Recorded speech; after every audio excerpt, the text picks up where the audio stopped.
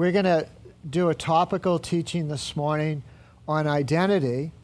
And the reason for that is that we've spent, since June, all the way through kind of last week, addressing in one way or the other identity. And we've done that for a reason. And the reason is really to equip our young people to navigate the culture that they're in and to equip them to walk in faith in the midst of that culture that is trying to draw them to a different what? To a different identity. And that happens both in gender and it happens in the draw away from Christian faith.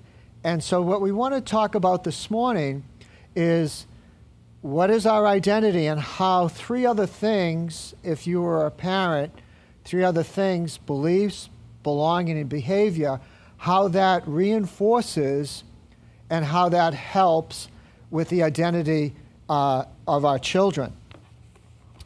Having said that, our youth group is using this book, Three Big Questions That Change Every Teenager. And I have some copies up here, and I think Juliet and Trevor will have some copies for parents that have teenagers or I like to call them emerging adults. So it's really good. It addresses three issues. The first issue that it addresses, can you take a wild guess what it would be? Identity. And it addresses purpose and belonging. And it frames each one of those three things as a question, and then it delves into how every single teenager, whether they're a Christian or not, how they have to answer that question. And depending upon how they answer that question, determines outcomes in their life. So that's kind of the setup. Let's pray, and then we'll begin our little study this morning. Father, we thank you for coffee, Lord. and thank you for the people that are serving us this morning and making a special time for us. But Lord, as we look at your word this morning, I pray, Lord, that you would feed us spiritually. And Lord, that in our sphere of influence towards young people, Lord, that you would equip us to be an influence in their life for Christ. I pray in Jesus' name, amen. Well, I'm grateful for coffee. My favorite cup of coffee is Pike coffee. Has a little kick to it. I've already had two of those, and I've had one of the ones from our hospitality. So I'm feeling very nice right now, very happy inside, and that's important because I did a 24-hour trip to New York. I got there at 4 o'clock on Friday, and I left there at 4:15, and I was able to visit with Madison and Lucas, who are two of the 8, and they had soccer games yesterday, and it was a fun day. If I didn't do that 24-hour thing, I wouldn't see them, you know. But what was special about the time, and this happens every time I go down there, is that in the morning, I'm the first one to get up. Lucas gets up kind of right after me, and then Madison struggles down, and usually I'm there on a Saturday, and the parents, I don't know where they go to, but they're not there at all. You know, they kind of struggle in somewhere along the way. And so my practice has always been, to take them out to McDonald's and have hot cakes and sausage and chocolate milk. And this time the parents got involved. They said, "Pa, that's probably not a good idea because there's way too much sugar for them, and they have games to play afterwards." And so I said, "Okay, how about oatmeal?" And so they said, "Yeah, oatmeal's a good idea." They got as much caloric intake from oatmeal. The brown sugar, Lucas and I got out the brown sugar. We got out the maple syrup. We got out the sugarized walnuts. I mean, that thing was buzzing with, they probably had more sugar in that oatmeal. And all I have to say about it is this: grandparents reign. And it had no impact. It had no impact on their games at all. They were happy kids, until they crashed. They were happy kids. But one of the things we did after, you say, how does this apply to the teaching? Just hang in there for a minute more. After our breakfast, they all have tablets, that they go to school. They do everything on these tablets. And Madison was making avatars. Everybody know what an avatar is? So, some of you people are really old. So she was making avatars, and she goes, Pa, I made an avatar for you. Come and look at it. And I looked at it, and it was kind of funky, and she put sounds to it and all that. And I said, Madison, can you give me like a really good black bushy mustache? She looked at me and she goes, Pa, you don't have any mustache. They wouldn't even. And then she made one of Lucas, and Lucas didn't like his at all. He was like, I don't like that at all, and I don't like the sound. I want to be that. I want that type of avatar. The lesson here is that's where our kids live. If you're under 20, the only world an under 20 person knows is a web-based kind of virtual reality world out here. The lesson there is that by making an avatar, you can be any person that you want.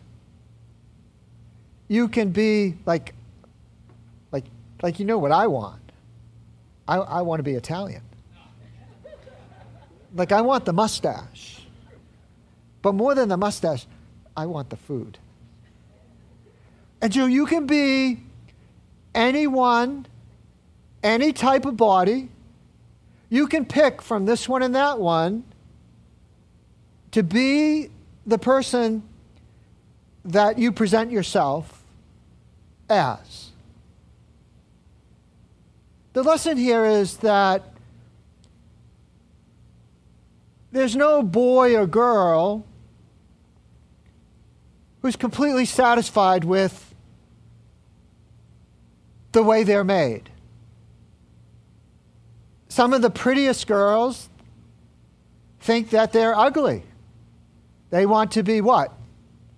Thinner or shaped differently. Some of the boys, pre-adolescent,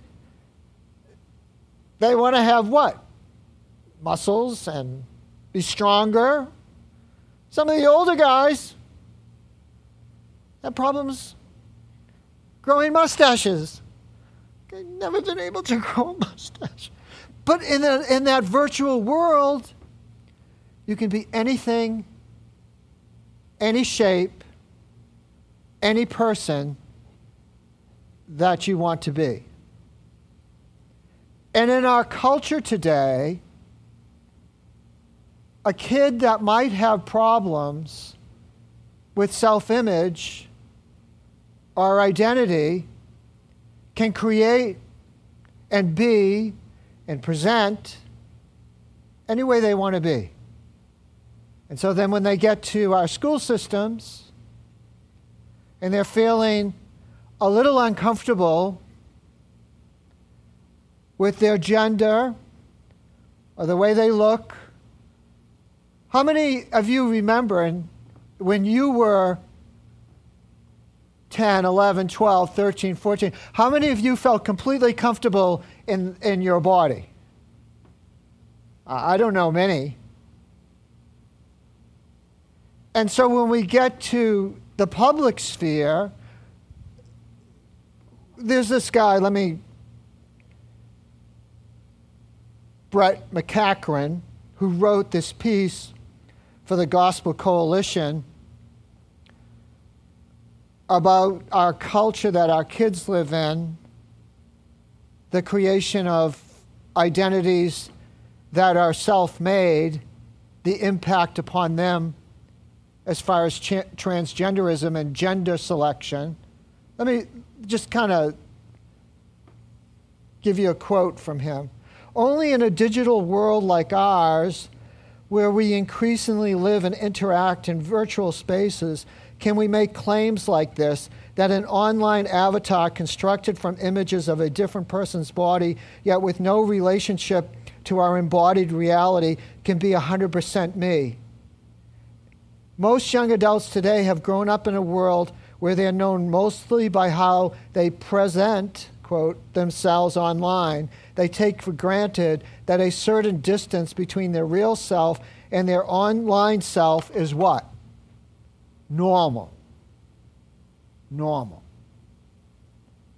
How many of you remember when your kids were 5 or 4 or 5 or 6 or 7, they played dress up? We have this most embarrassing picture of Timothy. Timothy's 36, and as a family, I don't do it public anymore, unless I'm paid off, but as a family, we'll bring out this picture every once in a while. He's 4 years old, 5 years old. He's dressed up like Peter Pan. He's got tights on, his little butt is sticking out, he's like a little fairy, and he's having a blast. How many of you kids dress up as a superhero? How many of you kids dress up as a policeman or a fireman or a soldier or a nurse or a doctor? What are they doing? They're just playing. They're stepping into an identity. They're trying it out. They're taking it off. There's a little 4-year-old dressed up as Peter Pan. Is that 4-year-old gay? No, he's a child. Trying on something. Imagining things.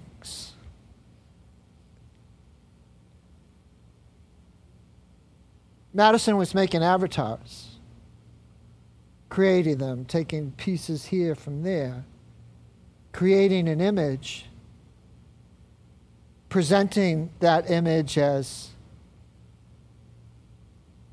Why is it so important for identity today? Why is it so important to know Jeremiah 1:5, Isaiah 44, Psalm 71? Why is it so important to impart the simple truth that before the world began, God formed you in your mother's womb?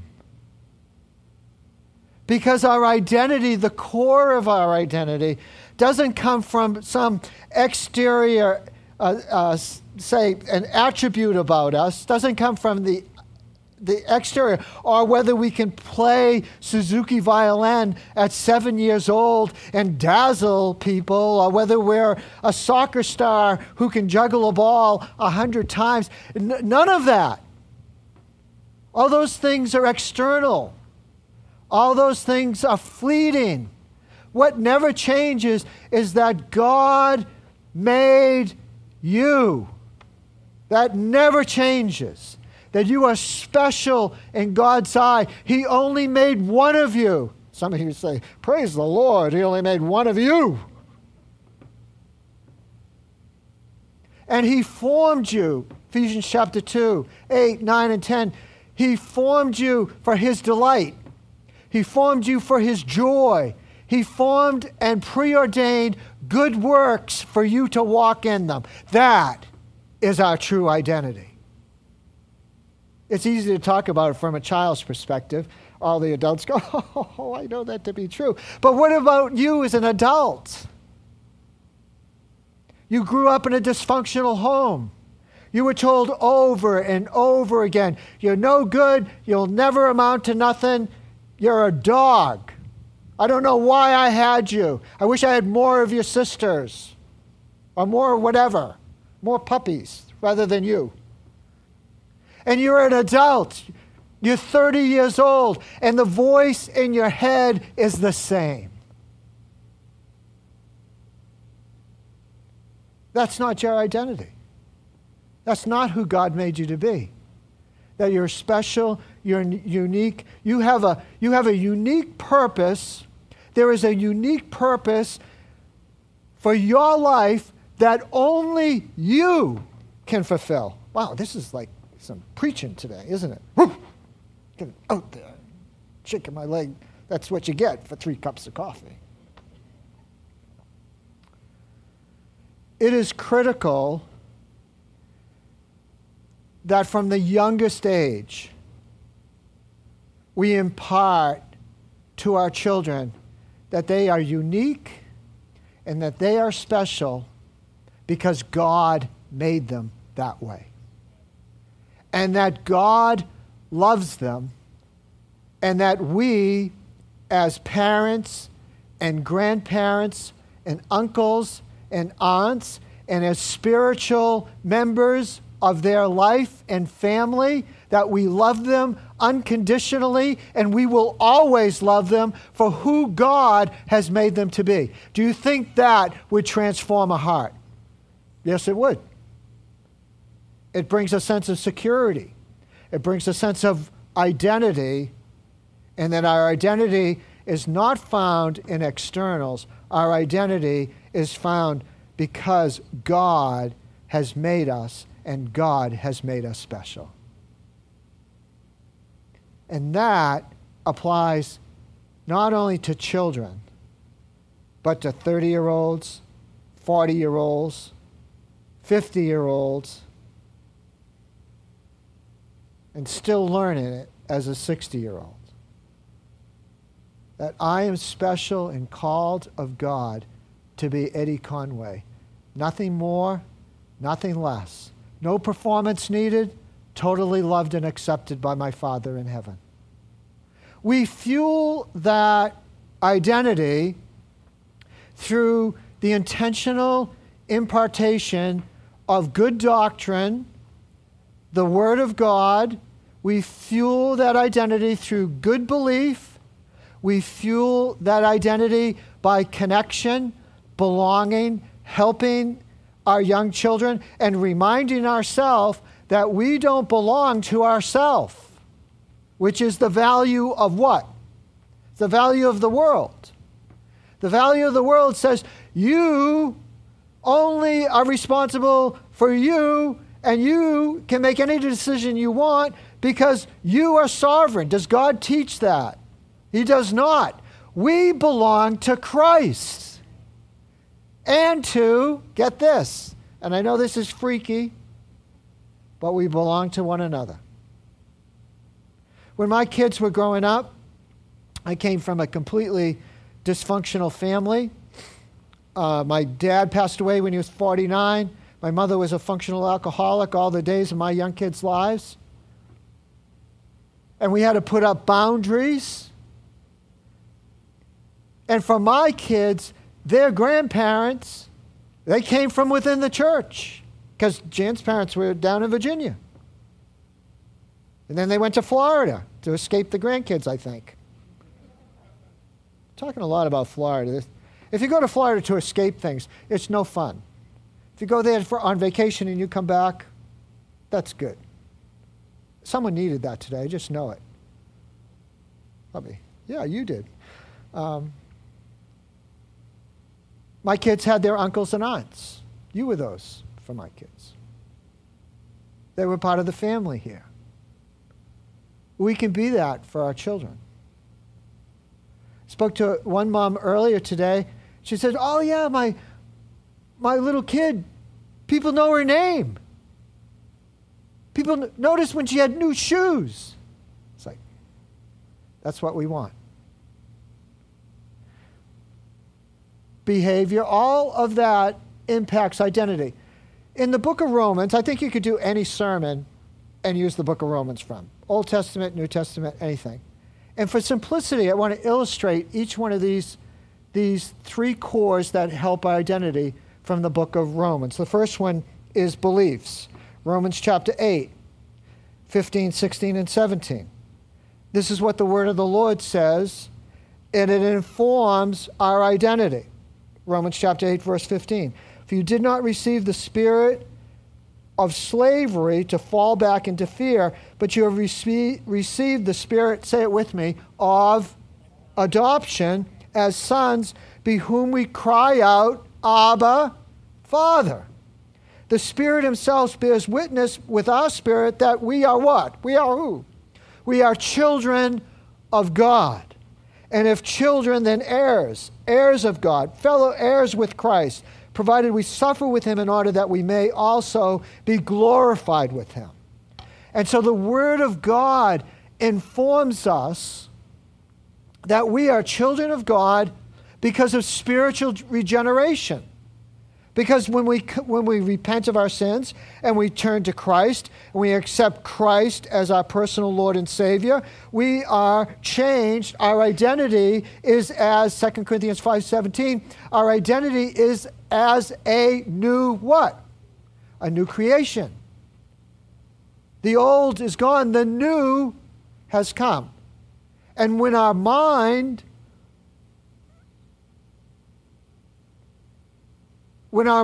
fails us and tells us that our identity is something else, the remedy is Romans chapter 12, 1 through 3. We use the Word of God, beliefs, to inform our mind so that it'll instruct our heart that we are a child of God. The Word of God informs our mind, instructs our heart that we're formed in our mother's womb. The Word of God informs our mind and instructs our heart that we are prepared for good works that he prepared from the beginning of time for you and I to walk in. Second, belonging informs our identity. Come with me to Romans chapter 12. We just mentioned that. But look at verse 4. Romans chapter 12. Verse 4 and 5. For as one body we have many members, and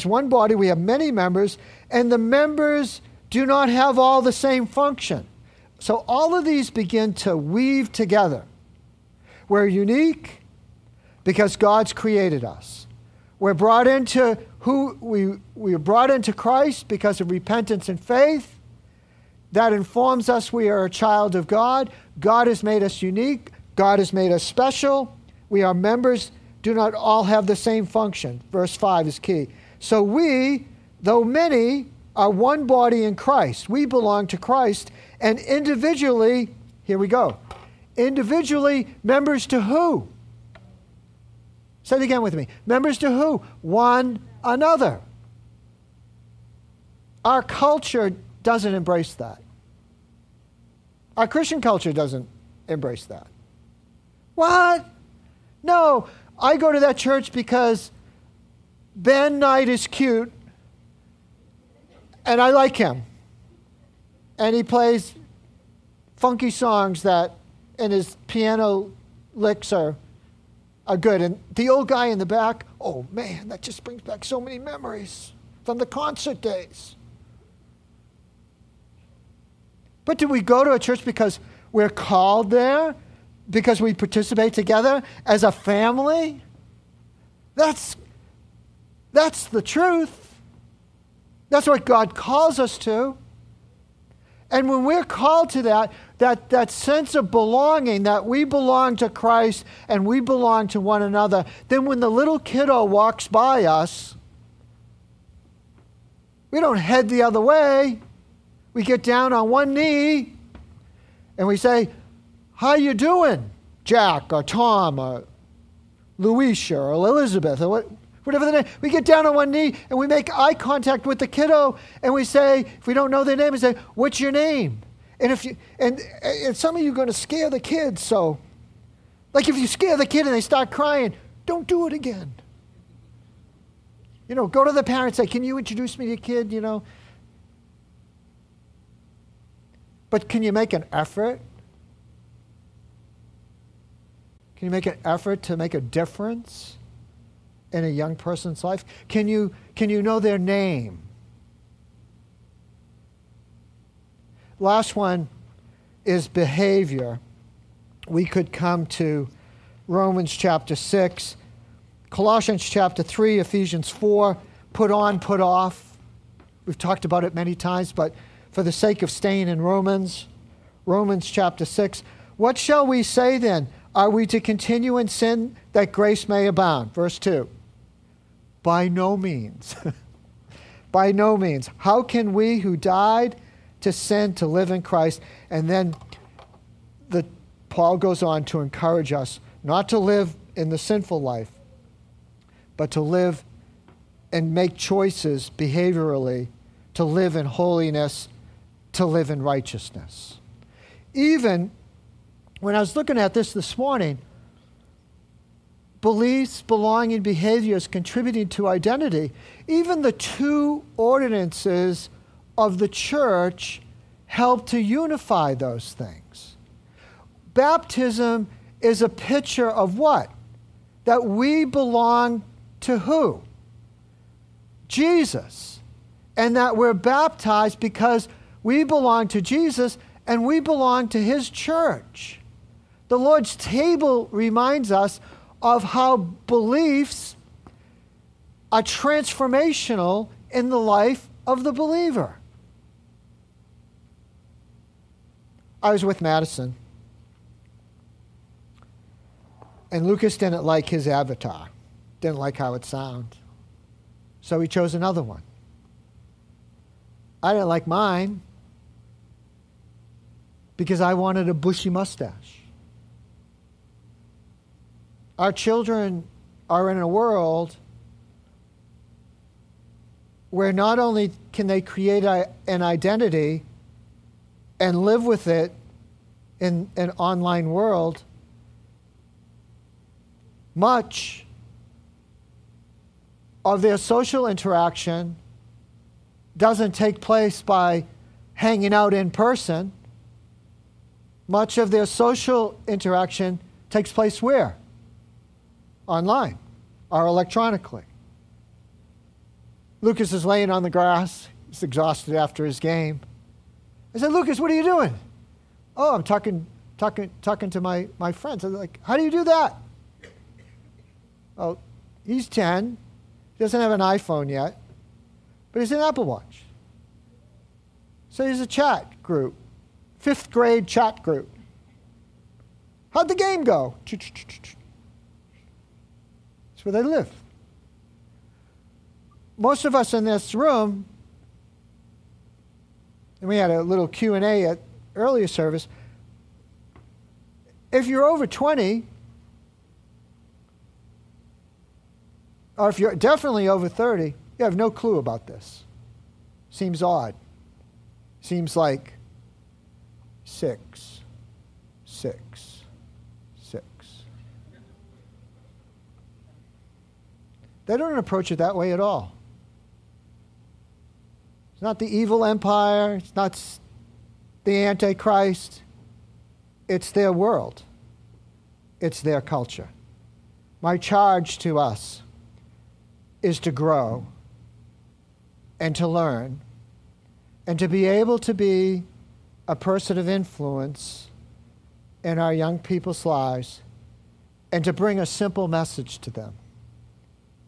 You're not defined by anything else other than this. God made you. He knows you. He formed you in your mother's womb. And because of that, you are special. You are loved. You are worthy of respect. And you're worthy of my time. You're worthy of my time. If you do that, we do that together, we'll make a difference in our young people's lives. And if we're willing to step into our identity of who we are in Christ as adults, we will experience the grace and healing and joy that comes from embracing exactly who God designed us to be at this moment, for this generation, at this time. Can you say amen? We're going to